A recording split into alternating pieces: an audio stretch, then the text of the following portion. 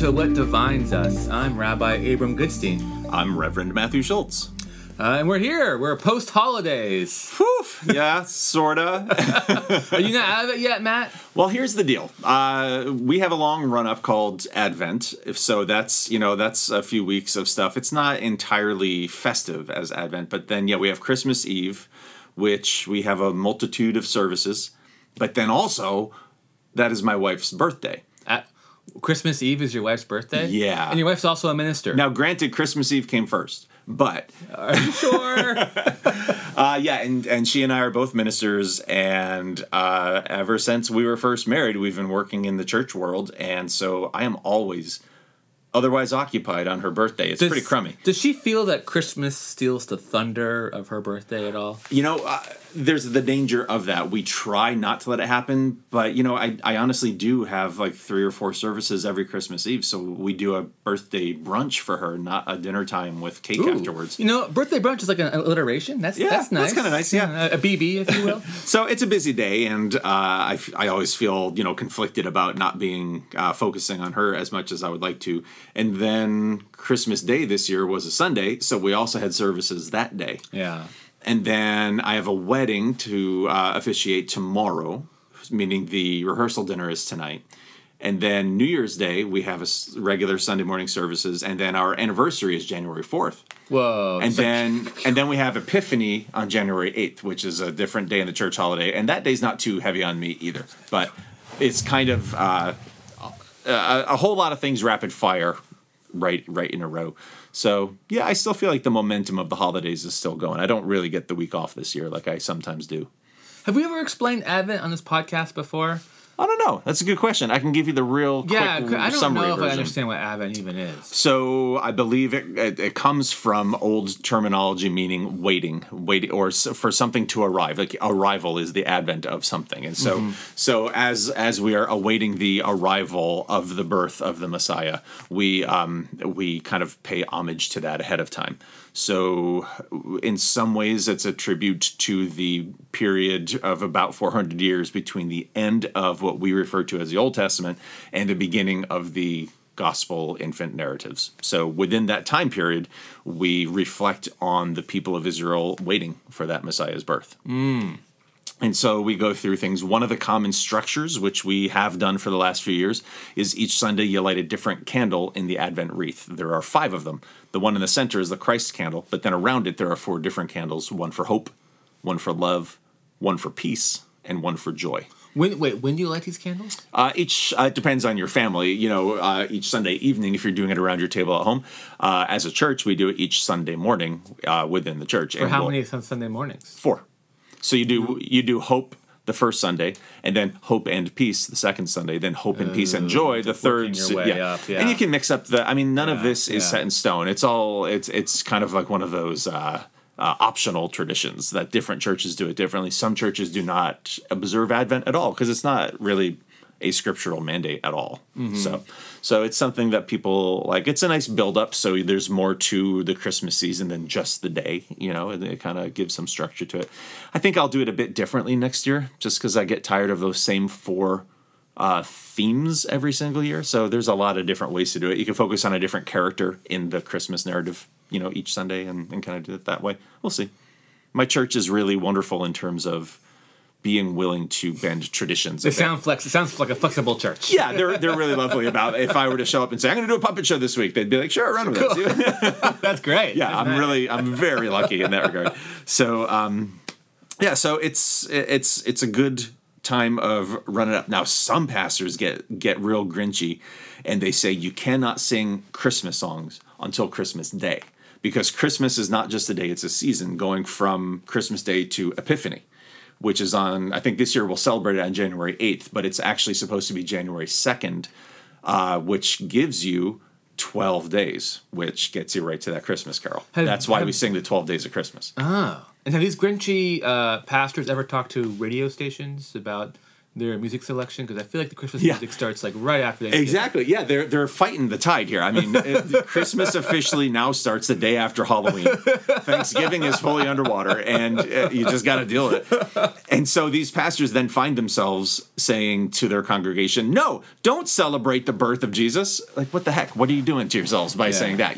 So it's silly. I say if someone wants to celebrate Christmas in April, go for it.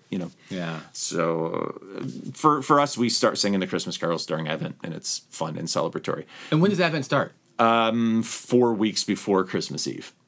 This year, that would be then the Sunday right after Thanksgiving. Depending on how the calendar fluctuates, there might be an extra Sunday in there You have to figure out the 4 Sundays. But it's essentially the whole month of December leading up. And then, but the actual Christmas season doesn't begin until either Christmas Eve or Christmas Day. I forget where they draw that line. It might be midnight Christmas. But the liturgical calendar is also such a relic. It's a holdover from days of past when the church and the state were, horribly wed, and they could say something like, "Now, for these next 4 months, no one can have butter." And they would say, "Sure, that's Lent." Now, that's one of the reasons why Lent is a thing before Easter. Butter is so delicious.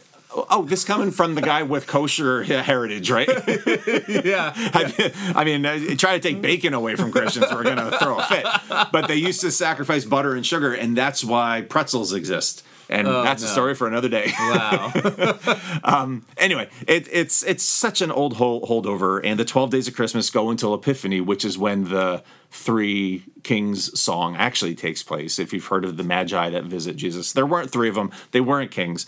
But that's stuff that we get fussy about. We don't have to. But Pretty soon you'll see there's just a thing of Santa after that, huh? Santa Claus was there. He gave PlayStations to Jesus. Yes, I need one of those.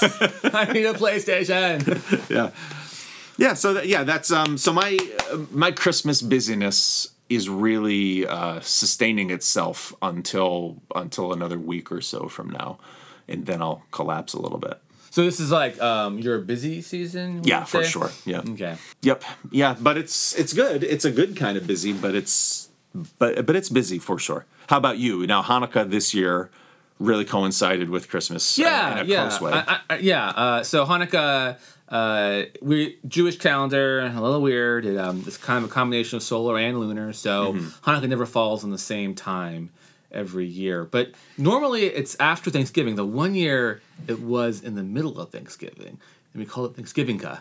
Oh, nice. Yeah, but that only happens like one every 400 years or something. You know what I mean? Yeah, so it's like a Halley Comet kind of situation. How often does it happen for real? I like 400 years. I don't know. Like, Really? it doesn't happen that often. Yeah, Okay. it won't happen again in my lifetime. That's crazy. Yeah, but. And then sometimes it happens late. Like sometimes it'll like happen well after Christmas, but usually it happens within the same period of time. Late November, December, early January is when Hanukkah kind of occurs, and it's 8 days long. So it's a little bit like Advent. I would feel like it's a multiple day experience essentially. Right. And does it lead to a whole lot of extra busyness like Christmas does? No. So Hanukkah is really not important. Right. Not important at all. You have mentioned that before. Yeah, it's a very minor holiday. It is gained importance thanks exclusively to Christmas. You're welcome. Yeah. All the Jews are seeing the Christians having so much fun during this time. We wanted to join in, so we found a holiday that worked. And we're like, hey, let's make it Hanukkah. You know what I mean? Right.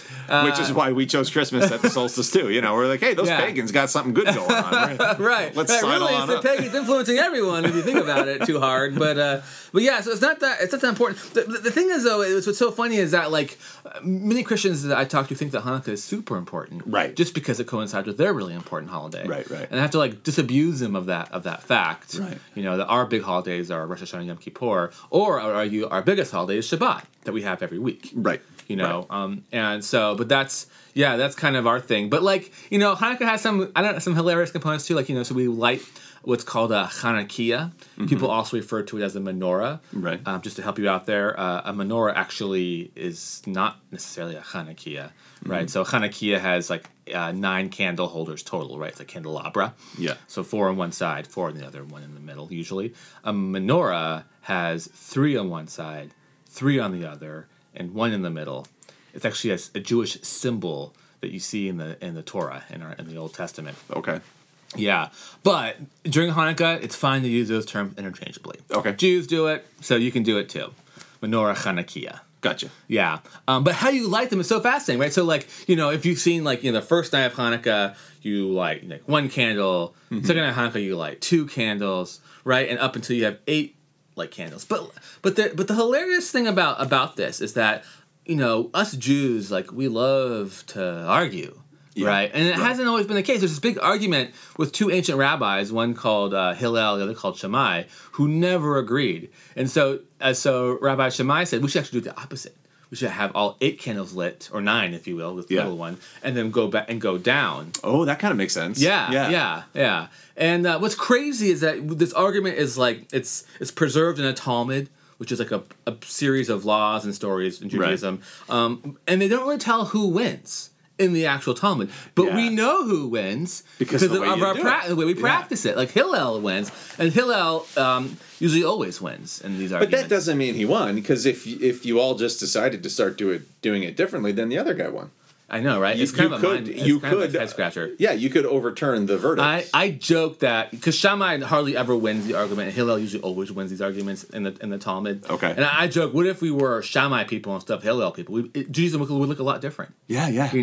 Because our Talmud preserves the argument, but doesn't always preserve who won the argument. To our Talmud, it's more important to show the argument. Now, that's a really good thing, because the history of Christianity becomes horrible in the early days, particularly when orthodoxy is becoming orthodoxy, because the Jesus thing happened, and then a whole bunch of guys started arguing about it. Yeah. And you have some of those letters preserved back and forth of the arguments themselves.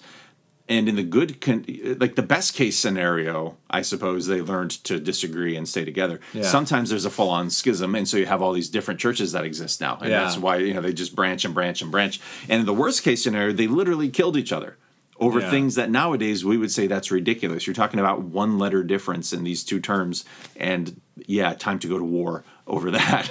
Yeah. I would rather have the argument. I mean, I think Jews have perfected what I called like non-intimidating anger. Okay. Like when someone who's Jewish is angry, you're just not intimidated by it.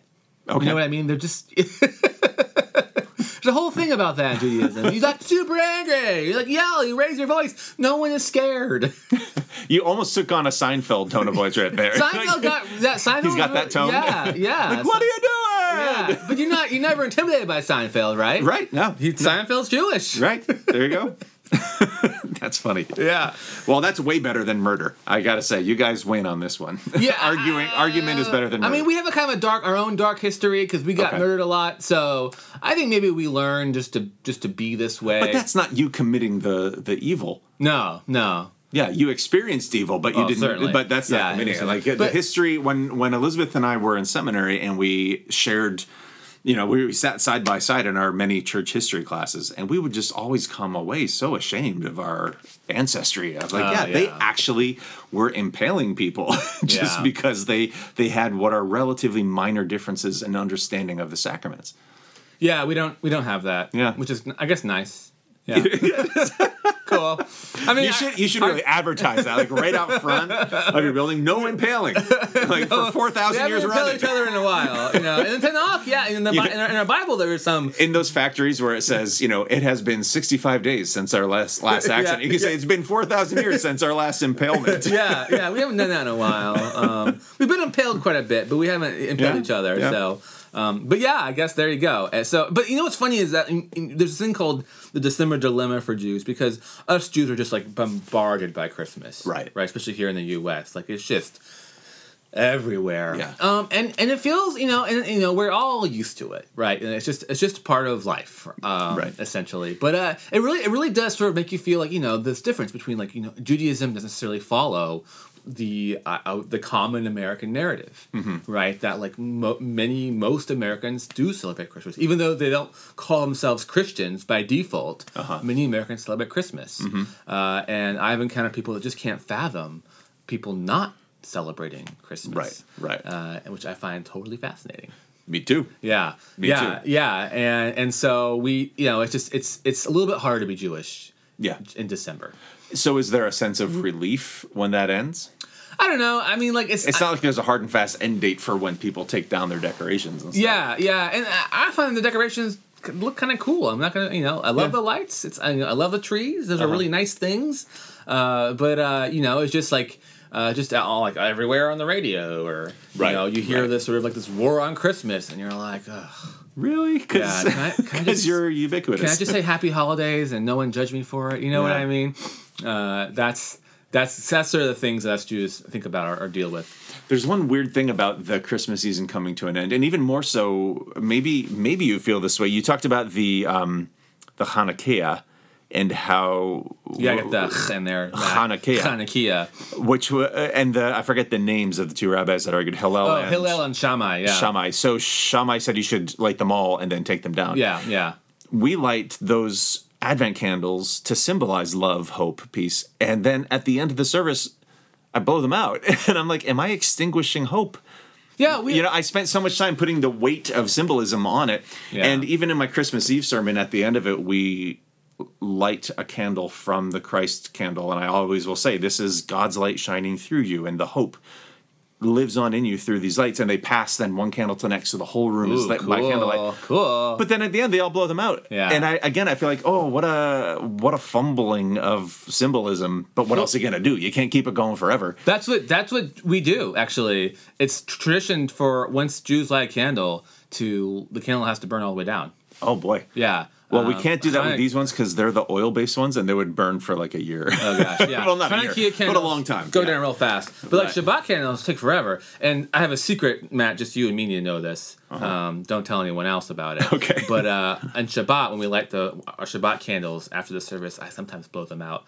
Only because I'm terrified of that fire hazard. Right. I'm going to leave the building. I don't know where to put them. So don't tell anyone. I promise. I know that our listeners are cool and they won't, but I'm not sure about you, Matt. I'll try. I'll use that against you someday. So what you mentioned that Rosh Hashanah and Yom Kippur. Yeah. Now, Rosh Hashanah is essentially the beginning of the calendar again, right? It's a new year. We have New Year's coming up, and New Year's Day is a sermon ready to go, right? Because it's all about restart and a fresh start and new stuff going on. So that was kind of easy for me to write this Sunday's sermon. In fact, I probably wrote two, and I'll have to take them apart and save one for next year. Do you make a big deal out of New Year's Day, or not at all? How about any other secular calendar thing like Thanksgiving or? Because I often try to bring it into what I'm talking about because. Yeah, I don't really acknowledge secular holidays that much in my sermonizing, if you will. There's just too many other things to talk about is my problem. I often find that too. I don't know if we've talked about this before too, about the sermon writing process. And I've got a calendar that goes out like 3 years that I'll think of an idea for a New Year's sermon. So I'll go a year ahead and plop that idea down there. Oh, cool. And that's organized. And so when it comes around next time through and it's, late December and I've got to write next week's sermon, I've already got a little brainstorm stockpile sitting there. That's awesome. So yeah, I didn't do that initially. And I started finding myself approaching Christmas again and being like, I had an idea last year. What was it? Darn, I know. Oh, no, I lost it. So now every time I write a sermon that's too long and I start cutting stuff out, I don't delete it. I move it to next year's Christmas time and similar other holidays. So yeah, and like in Judaism, we have like 4 New Years, What? I know, right? A little weird, like New Year's for the trees, for example. Well, no wonder Abraham lived to be like 500. Yeah, it's like they were cheating. Digging through all these New Years. Yeah, New Year's for kings. And New Year's for animals, for like the cattle. It's just so weird. Animals have their own New Year. Yeah, they do. I mean, that's awesome. But like, it's not that weird though. If you think about fiscal years, right? Yeah. So like the government's fiscal year, I think is October, right? I don't know. Our fiscal year is July. So like it's once you think about it in those terms, it's actually not that hard. So it's just the animals' fiscal year. and it was about animal taxing, so it was actually had like a fiscal component to it. How funny. Yeah, okay. Yeah. There you go. But that's so like just the calendar switch is Rosh Hashanah, which is like our big holiday that we celebrate. So all of my New Year's sort of like sermons is directed at you put on that day. On that day, yeah, that makes sense. Yeah. Well, I don't know if we'll even have anybody in church because Sunday morning is a tough sell when everyone is out the night before doing New Year's Eve stuff. Good luck with that. Yeah, for sure. And even if you're not out partying, there are always some dingbats that are shooting off fireworks in the neighborhoods and keeping people awake, which is a real personal pet peeve of mine. So, listeners, do not do that. If you want to do fireworks, go somewhere that's not in a residential area. Also, dogs really hate fireworks. They totally, it drives our dogs crazy. When my kids were younger, they were really, really upset by it. And I am told, though I haven't verified this, that for a lot of veterans, it can really prompt a PTSD response. Yeah. So, I mean, and really just at the heart of it, it's against the law. It's a big fire hazard because, people who are firing off fireworks recreationally, 9 times out of 10 don't know what the heck they're doing. They're just like, hey, here's a box, light it on fire, okay, and then it becomes a problem. But anyway, that's neither here nor there. That's my soapbox. Fireworks segue. Well, and also we should mention, in case people are listening from not in Alaska, fireworks on New Year's Eve are a big deal up here because we can't really do fireworks on 4th of July because it's daylight all night long, and fireworks look lousy up here on the 4th of July. It's just, you see smoke. That's about it. It's kind of like stars in Alaska. You don't really see them that often. It's either cold, super cold outside, right, or it's daylight all day and all night long. For sure. So, oof. All right. Well, we have other topics to cover, so I won't segue right into fireworks. Okay. What was the next topic we had considered Congressperson-elect. Oh, right. Santos, is it? George Santos, Congress-elect. Yeah, so obviously in the news a lot for, I would say, lying quite a bit. I'd say that's a fair characterization. Isn't that one of them sins? Not only... Don't do that. That's one of the commandments that our two faiths both agree on. Thou shalt not bear false witness. Yeah, and he, not only that, but then he lied about lying about it. Because it came back and he said, I never claimed to be Jewish. And then, let's go. So here's the thing. Throughout the entire election, Jewish is what he claimed, right? Like, he said that he was Jewish. Great. And also, not just that word, but the phrase, a Jew. Yeah. Without ish at the end of it, just as a Jew. But let's talk about the ish for a moment. Right, because he highlights that. He says we were misinformed, essentially. And he says when he said Jewish, he meant Jew and then hyphen ish. Right. That's what he's now claiming. Right. Yeah. That apparently there's some Judaism on his mom's side. He was raised Catholic. And that's just super insulting. FYI. Sure. Super insulting. That's almost as insulting as someone that says they're Jewish, even though they're like messianic, right? Yeah. Us Jews have a hard time with that as well. Sure. And so I'm not thrilled that Congress-elect George Santos would do something like this. And I know the Republican Jewish organization, they've disinvited him to all of their programming. Oh, really? I haven't heard that. Well, that's good. It's nice to hear that once in a while there are consequences for wrongdoing. Yeah, it's not. So far, that's rare. Yeah. Yeah. But it is, the whole Jewish thing is outside of that context. It is pretty funny, right? To think about, like, you can be Jewish or you can be Jew-ish, Right. And I've heard other first person made that. Yeah, exactly. Yeah, I've heard that joke before. Yeah. So I don't know what's more offensive, lying about his heritage or stealing someone else's joke. Yeah, how derivative, you know what I mean? Lying and derivative. Oof. Right. When thou shalt not be derivative is like one of our commandments too, right? Right, yeah. He could have been more original and said, I'm also part French, so I'm Jew-esque. Oh, that would have been nice. That's a fancy kind of Jewish. I haven't met anyone Jew-esque before. I'm looking forward to finding someone like that. Yeah. No, that's really frustrating. And that's why I also made a point that he did in some of his previous, I think, tweets or written statements say, as a Jew, blah, blah, blah, blah, blah. So he didn't always even put the ish at the end. Pretended to represent our community. And now he's saying, but I never claimed to be a Jew, which is ridiculous.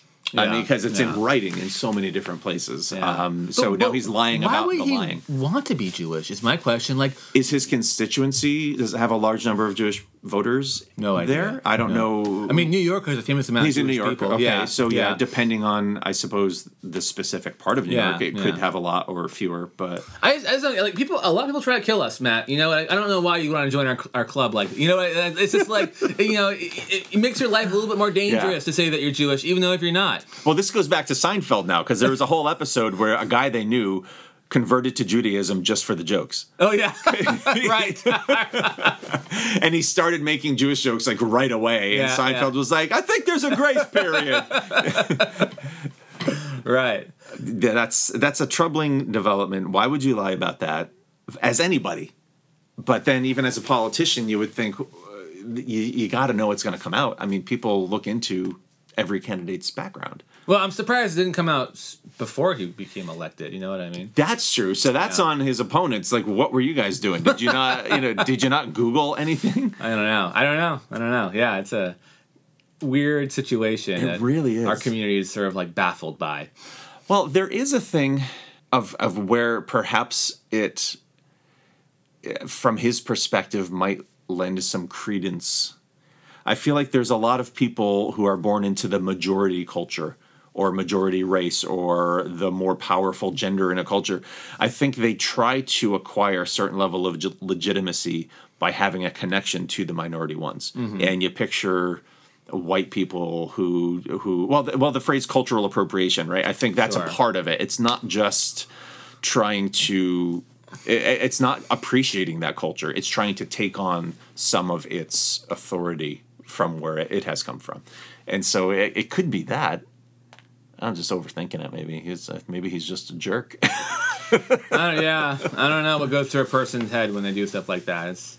It's troubling for sure. Well, that was an easy one to figure out. Okay. We both came down the same side right away. I know, right? What a maroon. No argument there. All right, what's next, Matt? What do we think about next? Well, this is a hard one, and I don't know exactly what to do about it. It kind of dovetails into what I said before about utilizing the candles as a symbol of hope. And then what do I do when I blow that candle out? Okay. Right? And does it then lose? Is that somehow harmful? And along with that, I remember an event that happened many years ago when I was living in New Jersey, and a bag full of written prayers washed up on shore. And people were like, "What? Where did these come from?" And they were able to trace back based on some things that were written, figure out what church it was from. And the pastor had gotten these written prayers and had put them in the ocean at one point. And they're like, "Oh, he just dumped them. How heartless! Oh, what a terrible thing." He then came back and said, "Well, no. I was kind of, like a burial at sea. I was trying to do it in a respectful way. And when I did that, I said a prayer over them and released them into, to decompose. I didn't realize they would wash back. I think maybe they were in a biodegradable thing. I don't know the whole background. But it was this whole back and forth of how do you dispose of something that had at one point been held as sacred? Oh, we have this problem in Judaism too. Right. There's an interesting thing where anything that has the word of God's name on it can't be disposed in normal ways. Now, not all Jews feel this way, right? Sure, but there's something called the Geniza, which is where you're supposed to deposit these papers with God's name on it. And in fact, in Alexandria, there was a famous ancient Geniza found, and its liturgy was there, and it was used, and it was an amazing discovery. Wow. We learn more about ancient Jewish liturgy because of this depository of essentially trash. So that trash is placed in there and it just remains? It just remains. So it must be a very large vessel. It was like a building size. Oh, wow. Like a small building. That's big, yeah. And discovering it was a huge find. It was awesome. Right. And so we learned a lot about our own liturgy in that process. And so, there are like what I would call Geniza policies, like different communities have different Geniza policies. But one way to dispose of papers with gods on them is actually put them under a coffin before the coffin goes down. Wow, what an interesting idea. Yeah.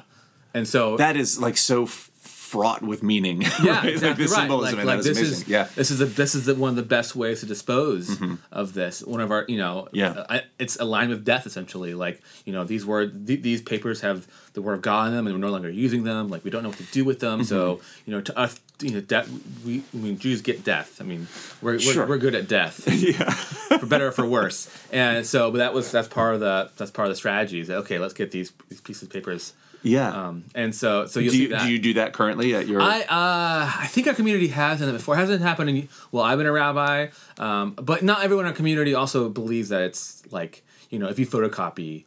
That was my next question. Like I can understand if it's like the Torah from up front, if that is like a long-standing used one, but it's time to get rid of it for some reason, to do something big like that. But yeah, if it's just like you have a special birthday party and someone prints out a prayer and it's on there, would you have to treat that way? I mean, I don't. I mean, I'm very loose about it. But if like you're like, I have some prayer books, and if they get all misused or whatever, I would struggle to throw that out on a trash can. I'd want to figure Right. out. Yeah. That's happened here with Bibles for sure.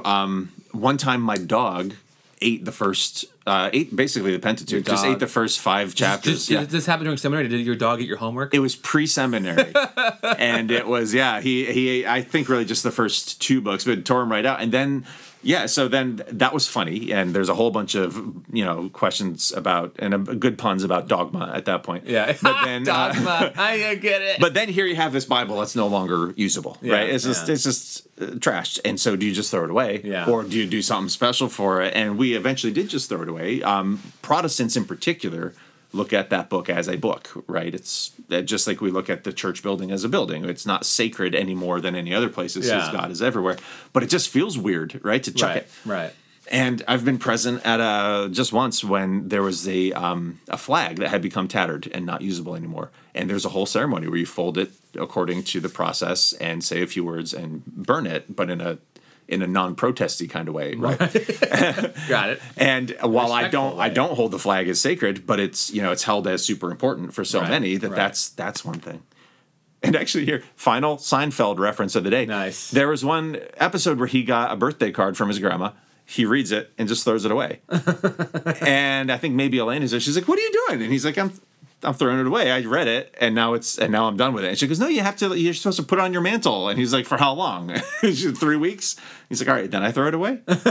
She's like, "Yeah, but you have to keep it first." What a great Jewish. And I think that's kind of what I'm feeling now. So the reason I'm asking about this is we have here in my office, as you can see, all these as flags. I can see, right. You can see, yes. I can see it. For you listeners. Poor listeners. Mr. and Mrs. America and all the ships at sea, we have flags in my office. They're just squares of cloth that are maybe, like 10 inches by 10 inches or so that Abram and I used in a ceremony here about a year into COVID, would you say? It was winter time, so it would have been probably March of 21, January of 21, somewhere in that ballpark. Right, yep. And we had large clotheslines up, and people came. We said a prayer, and each flag, in theory, was to represent 100 people who had died in the state of Alaska from COVID. And I'm sure I got the numbers wrong, but these flags represented people's lives who were lost. Yeah. And they stayed up I think I left them up for 3 weeks, and then I took the display down. But I found myself with these flags that had at this ceremony been imbued with this meaning. And now I don't know what to do with them. And they're here in my office. And they have been in my office in this giant basket. And I don't want to just chuck them because that feels wrong. But is that okay? Maybe it is. Maybe it's like the printed out words that say God's name on them if it's for a not important ceremony. But it was an important ceremony to me for this instance. So, yeah. So I'm considering at this point maybe we have some sort of community gathering where we burn these when we feel it's time to call the pandemic over. I think that would be premature right now. Yeah. I've never been too many privy to burning ceremonies before. Yeah. Matt. I mean, I respect the fact that we burn the flag when it's no longer usable. So there is a level of respect to burning something. Yeah. But it is interesting. Like, how do you dispose? Right, and burning. Yeah, I agree that burning is not necessarily the right symbol for this because it seems sort of terrible, right? It's like, oh, here's this. But again, it's also somewhat like a cremation of a body. Could we bury them? Oh, we could. Couldn't be now, of course. We have to wait until, when the pandemic. Oh yeah, when sure. The ground's no longer frozen, or when the pandemic is over. Again, for those of you not here in Anchorage, we can't reach the ground at this point. Right. There's about a mile of snow between us and the ground. I'm just not sure how to dispose of these. On a parallel thread, each week in church, we have green prayer cards, these pieces of paper that look like about the size of a traffic ticket. And people write prayers on there, and I pray for them during the service. And then for the rest of that week, I pray for them daily. Well, that's kind of you. And I haven't thrown one away yet since I've been here. How many you got? I've been here 9 years. I've got an entire drawer full of them. And about every couple of months, I wrap them up in rubber bands and add it to the stack. I have an art project in mind, what I might make something with them. And if not, then I probably will burn them at some point because it just feels wrong to put them in the trash. And so I find myself having a great deal of empathy for that pastor in New Jersey who set them out to sea. I can see why that would feel appropriate. Kind of in a way, the sea is so grand in its scale. I could say this feels like I'm giving it over to God, right? I guess so. A piece of me feels like it's just like pollution, though, right? Right. Yeah. You know yeah. what I And so mean? I won't do that here for one thing because I saw how it backfired on that guy. Yeah, right. yeah, I'm like yeah, someone's surfing yeah. the board tide and they're like, hey, look. Or actually, it would get caught up in a salmon net by somebody. That's Sure. how we would get caught here in Alaska. Yeah. So I'm just not sure. I do have an art project in mind for those, but first I have to kind of paint them all over because they are confidential. When I prayed them on Sunday morning, I omit all the names, and so I'll have to find a way to bleach them out or something. So it's just the paper, but not the words. So, but for you, like the creating, turning it into an art project provides that sort of that meaningful experience Yeah. of taking something that's more than just a piece of paper. Yep. And I think everyone has a problem like this once in a while. Yeah. Right? Where you have a thing that's more than what it is, and that has Right. a meaning attached to it, and you're not quite sure how to use that meaning with the object. Right. Like, Yeah. I can't throw that T-shirt away. My dad gave it to me, and and he's Yeah. been gone for X number of years. This is why I love t-shirt quilts for that exact Yes, problem. Yeah, absolutely. yeah. My mother-in-law has made some of those. It's really Right, cool. right. Yeah. Right, that's a great way to dispose of t-shirts is Right. to use them in a quilt. Yep. So they stay alive a little bit longer. Yeah. But eventually, you got to throw that quilt away. Yeah, or your dog tears it up. Uh-oh. Yeah, sorry, that's a whole personal thing. But yeah, anyway. This was a bad podcast for our dogs today. Yeah. Dog confessional. So we have a dilemma, listeners. Like we have these prayer flags that are, they're all different shapes and colors and sizes essentially. Yeah. But they're all strung together and we don't know what to do with them. Right.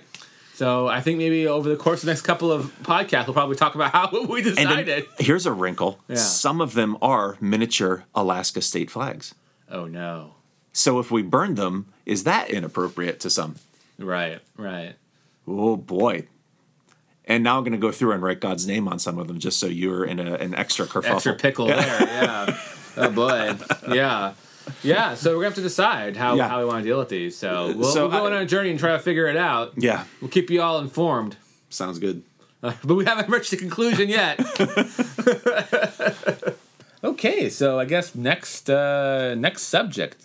So Matt, did you watch the World Cup in Qatar? No, I did not. And it was not an act of protest. I was just busy, and I don't often watch a lot of sports. We don't have cable anymore, and so sometimes the live stuff eludes me. Yeah, I didn't watch it as a form of protest. I was not thrilled with the human rights violations that occurred in Qatar over the building of the stadiums. In the World Right. Cup. So if I had access to watch it, I don't know if I would have chosen to. What you should have done is like purchased all the things you needed to watch it, and then choose not. That way to they watch still it. get the money. No, yeah, I agree. The whole circumstance of doing that is a real problem. The way they build it and utilize labor that's close to indentured servitude. And that it's in a country that has such human rights violations. It's a real problem. And the real head scratcher is that this year's World Cup was like wildly popular and successful, right? Mm-hmm. Like it was. I mean, it had an incredible amount of viewership, Right. And Argentina winning was like an awesome thing, Yeah. And so I recognize like how fun it is to experience the World Cup. But it's for me it's so tainted by Qatar's human rights violation. And it's not just the World Cup. That same type of ethical gymnastics happens every 4 years with the Olympics, too. It's the same process of building a giant village and all these venues with, low wages for the people that build them. And then after the whole thing comes through, the wealthy people have gotten most of the money. And then they're left afterwards with all these weird facilities just going into decay. So it makes a lot of money for a lot of people, but it doesn't really help the communities that put on the event. And it's under the guise of some big shared moment when it's not even really that in an international level, particularly if we're going to a place that's violating human rights. It's like that doesn't... It doesn't stand up to any scrutiny. And what I think it comes down to is essentially people just like the game and they don't care about all the other stuff. And so for a lot of people, it's easier to switch off that ethical conscience switch in their brain that says, oh, sure, the stadium was built with slavery, but I really like the game. I mean, this is life for you, right? Yeah. Like, I think it's hard to be holier than thou when every little thing is possibly connected Right. to something that's, against our values. Right. And I think not just the Olympics and the World Cup, but also on a weekly basis, that's one of the reasons I've stopped watching pro sports, is because so much of it does engage in exploitation, in super questionable business practices from an ethical standpoint. The CTE thing, when the players in the NFL get multiple concussions and the long-term problems that leads to, and they're just looking away from it. It can be really hard to even care. When I see a great play on the field, I'm like, that guy now is going to have brain problems for the rest of his life. It's not fun anymore. Yeah. It's not fun to watch. But on the flip side, I mean, sports is also an excellent venue to express sort of the need for, I would say, civil rights. Or Could be, but it has potential to do that. I mean, in some ways, like, for, I would say, the Black community, it provides an opportunity for many of them to get into a place of, I would say, influence, where they can bring to attention to some of the issues that their community have to deal with. Yeah, I mean, it could. Yeah, and there have been some people who have used it that way. But I think if you look at it as a percentage of any given population, it's a really narrow sliver of that population that ever gets to a position of having public influence, right? I mean, how many people get to the NFL? Very, Not very many, few. yeah, and of those who make it there, how many are even recognized by name, right? There are, a couple hundred players in the NFL. Could I name more than 10? Probably not. And then even within that, of those, let's imagine you could name 50 of them. Of those 50, how many have any sort of social cause whatsoever? And of those ones that do, how many of those are social causes that you would care about? And of those that you care about, how many of those would you actually support? Wow. Right? So it's a pretty narrow thread of influence. And for all the people that do something good with their influence, like Jesse Owens raising his fist on the Olympic podium, how many others are out there that get arrested for some horrible thing? And then the next week, you're like, oh, hooray, go Steelers, but your quarterback totally was a sexual assaulter. Yeah. I have so many friends who are still Steelers fans throughout all the years of Ben Roethlisberger. And I'm like, how do you cheer for this guy? He assaulted people, and just because he got away with it because he's wealthy, And good at sports. And he's good at sports. Yeah. And so therefore we're just like, okay, he's our guy. We're so happy for him. Way to go. Here's your Super Bowl ring. No. I just don't get it. I don't. Maybe it's because I don't love the game as much as them. And if they love the game so much, then they're fine to cheer for the rapist. I don't know. It's a mystery to me. I guess, but yeah, I mean, people do love the game. And even if the game is less than honest, it's often beyond their control. Right. Yeah, that's fair. But there's lots of things I love. I mean, I love comedy movies. I would. But for instance, I loved Louis C.K.'s comedy. Sure. Really loved it. And then it came out that he was sexually assaulting people, and I have not listened to him since because I don't love him that much. I don't love him enough to say, well, I'm going to overlook the rape just to get some laughs. I don't understand why people can just overlook the rape just to watch a game.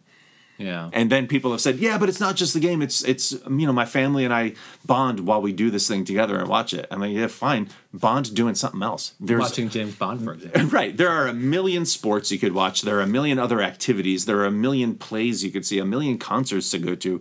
If it's the bonding you're looking for, you can find another venue. You can find another activity to bond during. Or just go play the game yourself. Just go outside and play. It is fascinating because I feel like the whole bonding component is obvious. Like my family, we're not terribly into sports. Yeah. But I've seen or hung out with families that just love it. Yeah. Right. And it is a big deal. It is bonding. They talk about it all the time. Yeah. So they're frustrated when their team or a player on the team or the owner of the team does something awful or horrible. Yeah. But it doesn't derail them from the experience that they gain from these sports, these events, Right. And so I just think it's way more complicated than just saying turn to something else when this is like a part of their identity, and it's hard to let go of a component of your identity to to do something else. I can see why it would be hard. Yeah, but we are capable of doing that which is hard. I don't. There's always things that are hard to do. Then it becomes that calculus of, is it worth doing something that's this difficult? How much does it mean to you, and how much are you willing to ignore in order to? I mean, with the World Cup, it was so many people. Right. Yeah. so many people. I'm just curious as to how much you have to love soccer to be willing to give money to that practice of slavery. Sure. Knowingly. Yeah. And like you said, there's all these unintended consequences. And I ordered gifts from Amazon this year for Christmas, right? All right, so I paid into a system there that's engaged in some horrible practices. Yeah. So maybe it's like that for people, and they're like, well, it's just something that I had to do for expedience sake, for maintaining the traditions of giving stuff at Christmas time, and I can't always buy what I want to locally, and so I made that choice, right? And I buy meat and eat meat, and so that has a harmful effect on the environment. I drive a gasoline-powered car, so we all do these things that are ethically questionable when you look at the further out experiences. Where it really is a problem for me is that it's something that, to me personally, is so extraneous as watching a game, and just for other people, it's not. It doesn't feel extraneous to them. I think for them, like you said, it's closer to their identity and their religion. So you're saying being a sports fan is religion? I think for a lot of people, it has a lot of similarities. That, for instance, they will stick by it even if it's wrong. If it came out that your quarterback just went out in the street and murdered somebody, they'd be like, oh, well, I hope he does well on Sunday. And they would stick with it. And even if their team is literally in last place for 10 years running, they'll still say, my team's the best. No, it's not. I mean, mathematically, it sucks. But they'll stick with it, and they'll fly their flags. They'll wear the clothing. Yeah, they have their chants. They have their songs. Yeah. It's a religious experience to be a diehard fan for something, for sure. And I think it really expresses itself the most when it outweighs their ethics. But I just like when values clash, right? So you love sports, but you don't love what some of the athletes or whoever, someone within that sports group do. Then I don't think everyone's reaction is don't watch the sports, right? Well, there's a double side to that. One, do you still enjoy it? Like if it's the murderer as quarterback, I'm not accusing any particular players, but let's imagine hypothetically. Yeah. The quarterback is a murderer, and everyone knows it. It's on tape. It's on video. And so can you still enjoy that? When he wins and everyone's cheering for him and he's getting congratulations, could that still be enjoyable to you? And if so, why? And if it's not still enjoyable to you, then why stick with it? Why keep on watching if the whole time you're thinking, yeah, but look at that guy. He literally just murdered someone. The family is grieving right now. And while it might seem like a weird example, it's not, because that has absolutely happened with rapists, where the rapist is up there getting the kudos. Mm-hmm. And how must his victims and the victims' families feel about that when they see this person just getting the front car in a ticker tape parade for the whole city? They're like, yay, that guy brought us such pride. Pride for what, first of all, in your city? For playing this game and for gobbling up millions of your dollars. But the consumerism of it, nevertheless, it's this guy that committed this horrible, atrocious act, and everyone is celebrating them because he was pretty good at throwing a ball. Yeah. I just don't understand how those scales balance out.